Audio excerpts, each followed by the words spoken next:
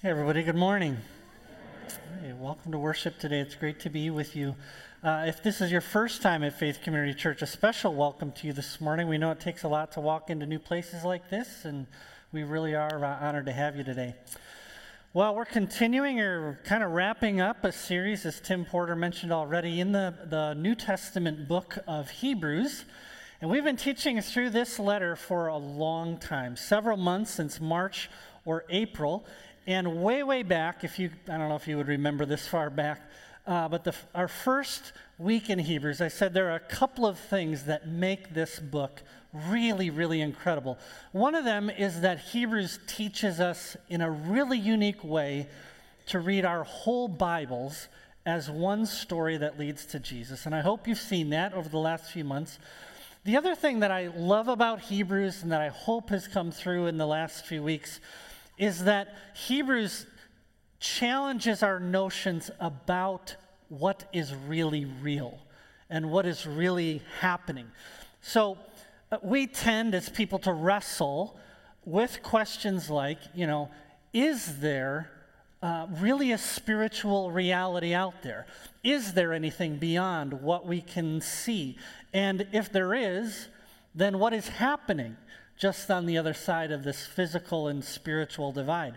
And what I love about Hebrews is part of what it does is comes along and says, or it gives us this perspective that it's this world that is the shadow, not that one. This world is the one that's fleeting and temporary and passing and dying. Our lives here are the ones that, are fleeting like mist. We can empirically prove that. And so why would we think that this is the more real reality? And Hebrews, in a sense, takes us through the curtain to kind of peek at what's on the other side to say this is what has really happened in the resurrection and the death of Jesus. And it does it in such a way as to say, if you could just see what is really happening and what really happened at the cross of Jesus, you would never, ever be tempted to trade him away for this worldly, physical, tangible, temporary human religion. You would be cured for all time of your love for religion if you could just understand what is really going on. You remember, if you've been here, that Hebrews was written to people who are considering a return to Judaism, a return to the Old Covenant, the Old Testament. And one of the advantages of religion is that it's often very tangible. It's full of things we can see and touch and feel and hear. The other advantage of religion is that it appeals so much to our pride. It just appeals so much to this human need to have something to boast in. We've just sung, just 5 minutes ago about how Jesus has paid it all and that we owe everything to Jesus. And I'm going to assert that pretty strongly today in our teaching time, in the scripture reading today. And I bet you'll notice, if you pay attention to what's going on internally, as soon as you hear some of these things, something in your heart is going to want to say, oh, but I have faith, or I've done thus or such, and that's why I'm saved, that's why I'm part of the kingdom of God. And I would just say, what is it about us that has this need to say I've done something? It's a deeply religious way of thinking. Now, we've been through 9 really incredible and really dense chapters in this book of Hebrews. And they've been all about highlighting the greatness of Jesus over everything. Okay, so if this is your very first time here, here's what you've missed. You have to get to Jesus. Jesus is just greater than every other thing. And next week, the tone of the letter is going to change a little bit. Okay, so it's still going to be pretty otherworldly and things like that, but it is going to get more practical to say, okay, if this is what's really going on, then this is how we live in response. This is what faith lived out in light of the gospel really, really looks like. And I'm excited to get there with you. But first, one more week, where we're going to wrap up this main body of the letter to the Hebrews about the greatness of Jesus, okay? So we're going to be in Hebrews chapter 10 this morning. Hebrews chapter 10, you can follow along in a Bible or on your phones. If you want to borrow a Bible from under the chairs in front of you, we'll be on page 1006. 1006, okay? Hebrews chapter 10, starting in verse 1, and this will be on the screen as well, says this. For since the law has but a shadow of the good things to come instead of the true form of these realities, it can never, by the same sacrifices that are offered every year, make perfect those who draw near.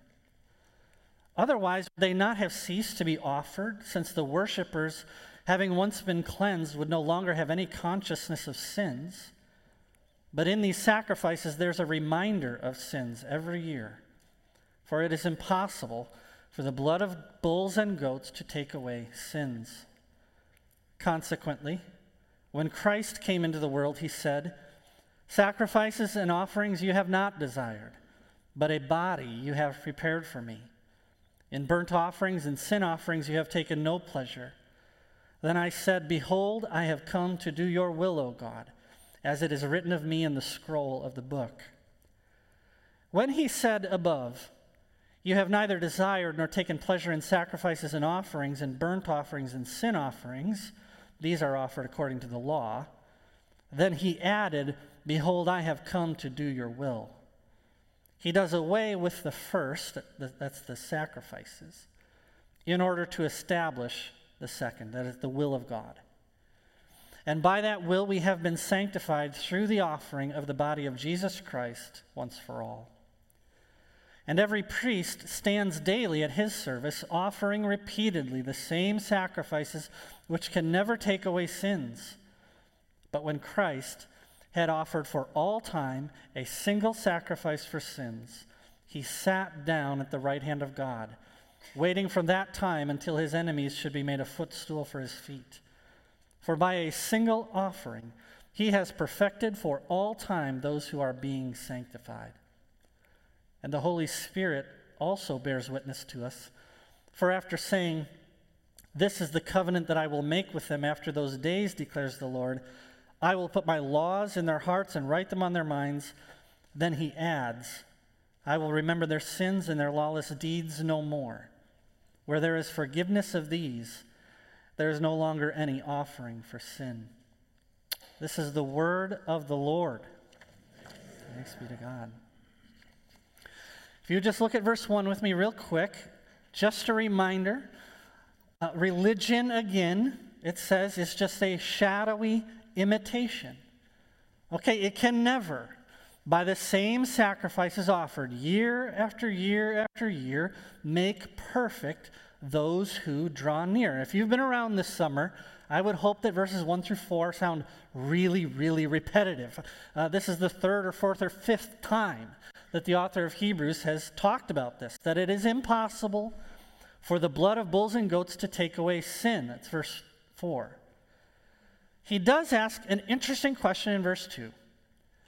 He says, in effect, if all of these sacrifices poured out would have actually worked, wouldn't they have put themselves out of business? You know, if they really had managed to cleanse people of sin, why would anybody have needed to keep coming back? When we talk about, well, let me say that wherever you find worshipers repeating and repeating and repeating the same religious exercises again and again and again, you know that you have stumbled into a religious context where they have replaced the once-for-all sacrifice of Jesus with something else. This is one of the themes of the scripture reading.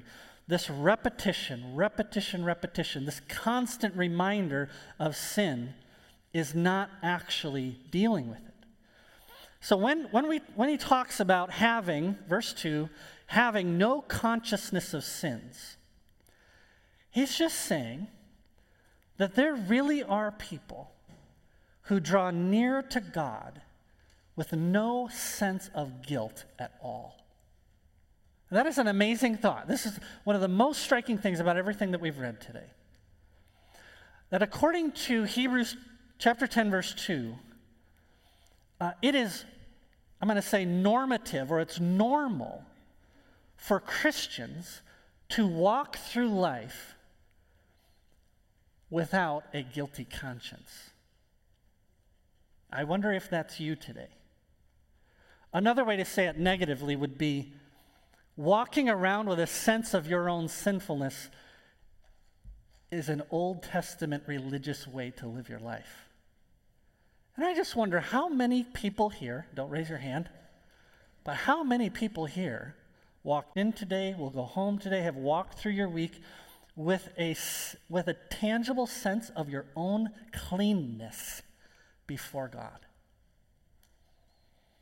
This is not a denial, by the way, of the reality of indwelling sin. This is not a denial that Christians continue to wrestle with sin throughout their lives. It doesn't mean that we may not continue to grieve things that we've done in the past, or even to experience the consequences of things that we've done in the past.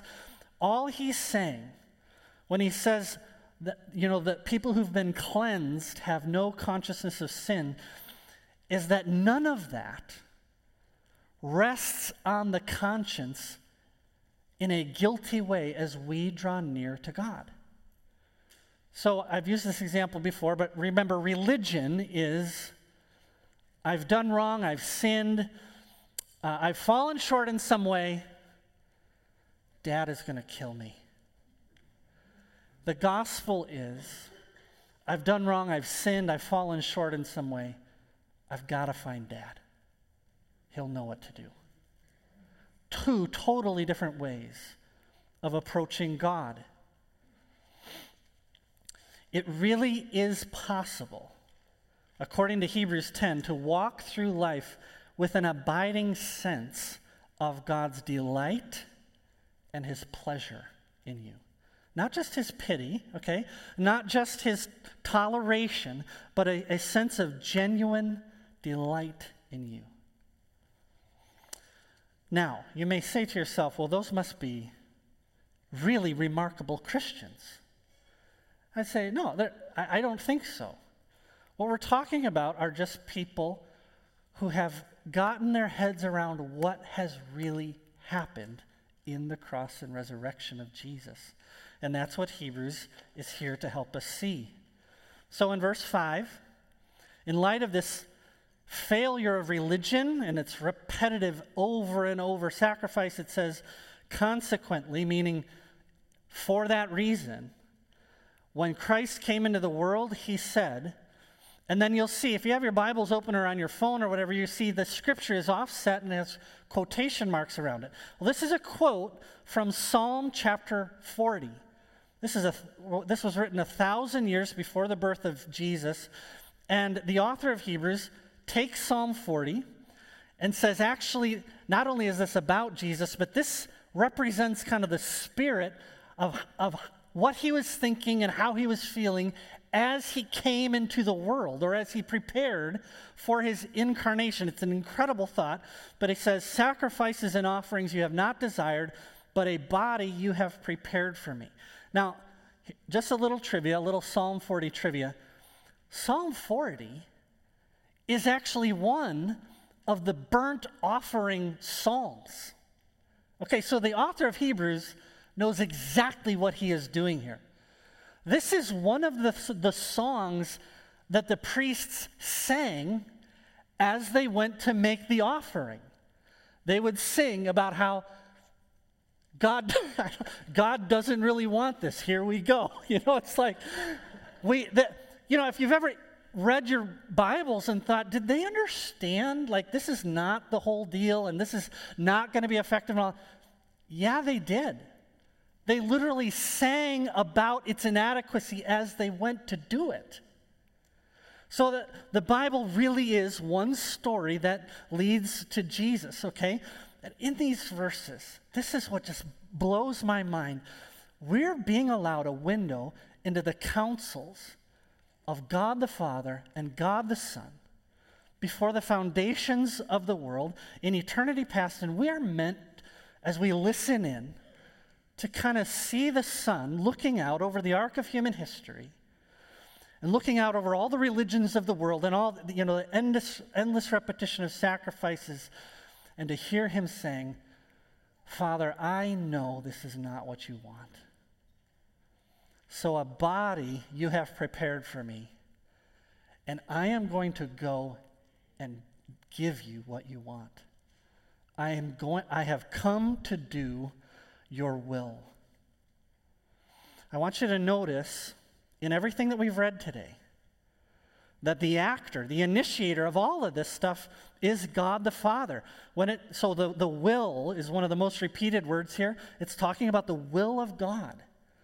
The will of God drives this whole process, everything happening in salvation. So in verse 9, Jesus, speaking from the Psalms, is saying, behold, I've come to do your will. He's speaking to the Father. And then verse 10, it's by that will, it's by the will of the Father that we have been sanctified through the offering of Jesus. Here's the same thing in the Gospel of John, okay? In the Gospel of John, chapter 6, verse 38, the Lord Jesus says, for I have come down from heaven, not to do my own will, but the will of who? Of him who sent me. And this is the will of him who sent me, that I should lose nothing of all that he's given me, but raise it up at the last day. For this is the will of my Father, that everyone who looks on the Son and believes in him should have eternal life, and I will raise him up on the last day. What is the will of the Father that the Son has put on a human nature like ours to come and do? It's the salvation of sinners. One of the reasons that a Christian is able to walk through his life, with an abiding sense of God's favor, of God's pleasure, is because in coming to Jesus, it's not like you are pulling a fast one on the universe, okay? Like you're a dirty, rotten sinner, but hey, here's an escape hatch. I made it. To be a Christian is to be at the center of something that God is doing. And something, honestly, that God takes tremendous delight in. Ephesians chapter 1 is another one of those chapters where we just get this incredible insight into what's really going on in the world. And 3 times in Ephesians chapter 1, it talks about how the mystery of God's will has been revealed. This is his purpose, to bring all things together in Jesus to the praise of God's glory. To the praise of his glory. God is not a begrudging, like he's not upset about saving you. It's his pleasure and his delight to do that. So I can walk through my day, even in the midst of indwelling sin and in the midst of knowing I'm not yet all I was created to be. A Christian can walk through his day with an abiding sense of God's delight, because to be a Christian is to be caught up by the grace of God in something that is way older than you can imagine. It is way deeper than you can imagine. It is far greater than we can imagine. And you did not do that. Okay, to be a Christian is to be caught up in the eternal will of God. The delight of the Son and the power of the Holy Spirit moving toward an incomprehensibly great future. And we did not do this. It is the work of God from beginning to end. And if that's your understanding of what's really going on, I mean, how pathetic and silly does religion look? Well, I brought this goat, here you go. It's like, no. None of this depends on my strength, my effort, my productivity, or my awesomeness. If you look at verse 11, he drives the point home even more firmly. Verse 11, he says, every priest stands daily at his service, offering repeatedly, again, the same sacrifices which never take away sin. We've talked about this before, but there is, in the old sacrificial system, there was no chair in the temple. Priests never sat down in God's presence. If you are a religious person, you need to hustle. Okay, there's a lot to get done, but, verse 12, when Christ had offered for all time a single sacrifice for sin, he sat down at the right hand of God, waiting from that time until his enemies should be made a footstool for his feet. For by a single offering, Jesus has perfected for all time those who are being sanctified. Some of those phrases, some of those words, these are the kinds of things that should just jump off the page at people who are resting in the love of God. For all time, verse 12. He sat down, verse 12. He has perfected, verse 13. Perfected those who are being sanctified. There in verse 14, we get a window into this really interesting dynamic at work in the gospel of grace. Jesus has perfected for all time, past tense, those who are being sanctified, present tense right now. So there's this dynamic. This is the other thing about religion that it has going for it. It's usually really simple. Okay? Usually pretty black and white. I do good and God loves me and he might bless me. I do bad and it doesn't go so well. But here in the gospel is this really profound dynamic that in Jesus I have been perfected, not just for today, but for how long, everybody? All time. And at the same time, there's an acknowledgement in the same sentence that I'm in the midst of a process. The delight of your Father is not rooted in your strength or weakness from any given day. It does not come and go like the waves of the sea. If you have put your faith in the blood of Jesus, then you have been spiritually united with him, and all your sin, past, present, and future, was laid on him at the cross and put to death, and all of his righteousness and goodness, everything, all of his yeses to God's will is given to you legally, permanently, truly. And we did not do that. It has nothing to do with anything good or bad that we have done. It is a gift that we receive as God's people. And at some point, a Christian just has to, if you could really see this from God's perspective, at some point the Christian just has to say, okay, I have been caught up in something so beyond my capability, so beyond my strength, something that God is doing because it is his pleasure to do so. I am going to let God be God.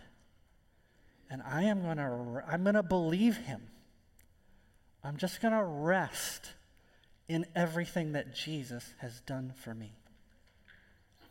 There's more. In verse 15, it's not just what Jesus has done for me, it is what he is doing in me right now. Verse 15, and the Holy Spirit also bears witness.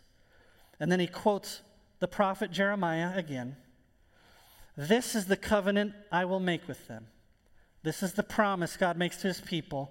I will put my laws on their hearts, and I will write them on their minds. And then he adds, I will remember their sin and their lawless deeds no more. So what we're getting a window into here is it's the will of God the Father to save sinners that is driving everything. It's the obedience of the Son that makes all this possible. And now we can add, it's the power of the Holy Spirit that makes all of this alive to our hearts. This is what you've been caught up in. This is what God is doing. So our reading began today with this comment in verse 3 about how religion is just a continual reminder of how far you fall short. And you're never going to make it. You're never going to make it. Whereas the gospel comes along and verse 17 says, I'll remember your sin no more. There are two kinds of people that sit in Christian churches. There are those who say, this is salvation, okay? This is Christianity. I'm going to honor God. I'm going to emulate Jesus. I'm going to read my Bible. I'm going to go to church. I'm going to love my family. I'm going to love my spouse. I'm going to put it all together, and one day I'm going to bring it to God and say, here you go. Look, behold what I have wrought, you know? And then there's a kind of person, one who knows that the Bible teaches exactly the opposite. A Christian is someone who knows, on some level, you have to come to grips with, I am a person who has been taken hold of by the grace of God. I've been swept up by God into something so utterly beyond my strength, so incredibly awesome, that the idea of creating my own salvation package is insane and silly. It's like offering a goat. And I'm just not going to do that. These are two completely different ways of approaching God. And one of them will produce the most unhappy Christian people. For religion to work, you either have to have a God so small that you can get away with it, but you're bored to death, or you find yourself crushed under the weight of trying to perform for him. The worst kind of guilt in the world is to be religious but not actually a Christian. The worst kind of guilt to carry is to be religious but not actually be a Christian, and to gather week after week and to hear how you have to be honest and you need to be unselfish and you have to be so good and you need to love your neighbor and you need to love your enemy and you need to love your spouse, and sometimes those are the same people, and you need to love your kids. And it doesn't matter what, it's never enough. And so you just keep sacrificing, you keep offering, and on it goes. There is another completely different way to approach God. And that is to say, I know that my priest, my king, my sacrifice, my brother, my Savior is seated at the right hand of God and has made me perfect for all time. And even as I am working out my salvation, even as I am growing and learning, I can feel his pleasure. I can feel it. I don't know, don't raise your hands. How many of you have children that are a problem? How many of you have children that are just less than perfect? How many of you are children that are less than perfect? Now you can raise your hand. How many of you have a child, though, who is less than perfect, but you see that they want to please you? They want to do it right. Is your heart like, come back when you got it together? Is that what you do? Oh, no, you're like, keep going, man. I know you're going to get there. See, the thing, so here's a little biology lesson for everybody. Kids, your parents would love to explain this when you get home. The moment, this is the metaphor Scripture gives us for understanding Christian maturity. The moment egg meets sperm, boom, life begins. There's a person there. He can't do squat, okay? And it's a long, long time before he's even interesting, okay? But he's still a person. And this life, it begins a process that is unstoppable. That person is going to grow and grow and eat you out of your house, and become a fully functioning human being. So it is with the life of the Spirit in his people. I will write my laws on their hearts, and I will write my laws on their minds. I will finish what I begin. And he delights even in your process. You can feel and experience and know his pleasure. This is why all of this matters this week, okay? Because next week, we're beginning a new series in the next verse where the tone of Hebrews is going to change. For 9 chapters, we've been wading through this incredibly dense theological stuff where there's hardly been a single command. Over and over, the message has just been, hold on to Jesus. Hold on to Jesus. Hold fast. Cling to him. Even if you're holding on by your fingernails, just keep holding on because he's awesome. And he's greater than everything else, okay? Beginning next week, there's some stuff it's going to tell you to do. Actually, every week for a while, we're going to tell you things you got to do. And if you come at the next series as a religious person, you are going to have a tough 2 months, okay? You're going to hate me, you're going to hate the church, you're going to hate the book, okay? Because every week it's going to be, so if this is what is really happening, this is how you're called to live. And if your heart is religious, if it hasn't actually seen what God has done in Jesus, you are just going to feel the condemnation. Do you know what we're talking about next week? So fun. We're going to be talking about God's invitation to you to draw near. One of the first questions I'm going to ask is, do you just love meeting with God in prayer and scripture and coming to worship? And it's just, the condemnation is just going to flow. If you have not got your heart around, the Father delights in me because he delights in the Son. He delights in his own power, his own glory. He delights in me even in my process. I'm not going to condemn you next week, but you should come back, okay? But that's why this matters.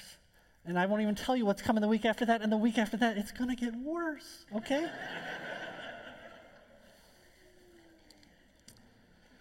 Two completely different ways to approach the living God. To know that you are delighted in and received simply because you have been united to the Son by faith.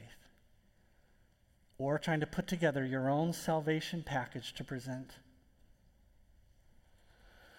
I want to wrap up our series this way. This is the first thing we read together a few months ago. It says, long ago, at many times and in many ways, God spoke to our fathers by the prophets. But in these last days, he has spoken to us by his Son, whom he appointed the heir of all things, through whom he also created the world. Jesus is the radiance of the glory of God and the exact imprint of his nature, and he upholds the universe by the word of his power. After making purification for sins, he sat down at the right hand of the Majesty on high, having become as much superior to angels and every other spiritual messenger and every worldly religion, having become as much greater than they are, as the name he has inherited is more excellent than theirs. In this series, we've talked about Jesus as the full and final Word of God. He is the full revelation of God. He's the eternal Son of God. He is the true rest of God that your heart is longing for. He is the founder of our salvation, our brother, our captain, our king, our great high priest, the mediator of a new covenant, and he is seated at this moment at the right hand of the Father on your behalf. And all that came before Jesus, and everything that has come since are just shadows, but Jesus is the thing they point to. He is just greater. He is greater, and you have to get to Jesus. You have to get to him. So this is my question as we close the series. Are you in the Son? Are you trusting today in Jesus Christ alone for the forgiveness of your sin and the hope of eternal life? As you reflect on the condition of your own heart, is there within you a genuine desire to please God? Do you see Him at work in your life? I'm not saying perfectly, but I'm saying, is there within you something outside of you working to draw you nearer and nearer to Jesus? Are you in the Son? It is the only question that ultimately matters.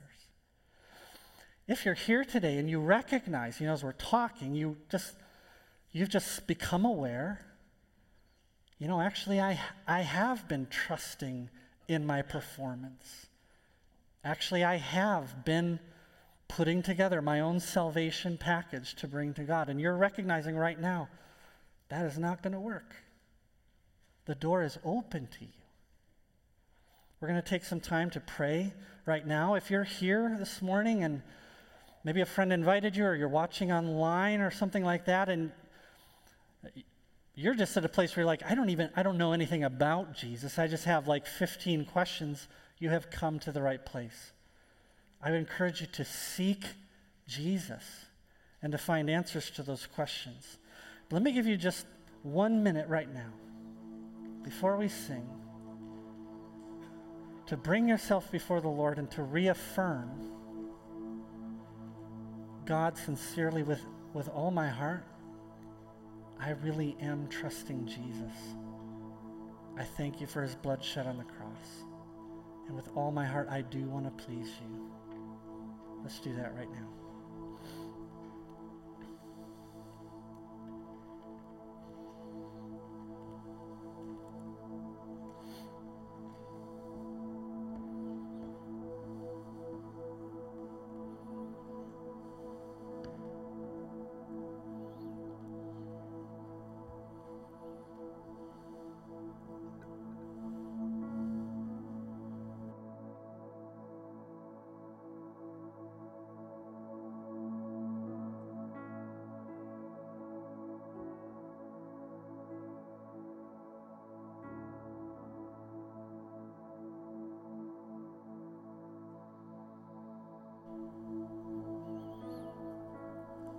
Our Father in heaven,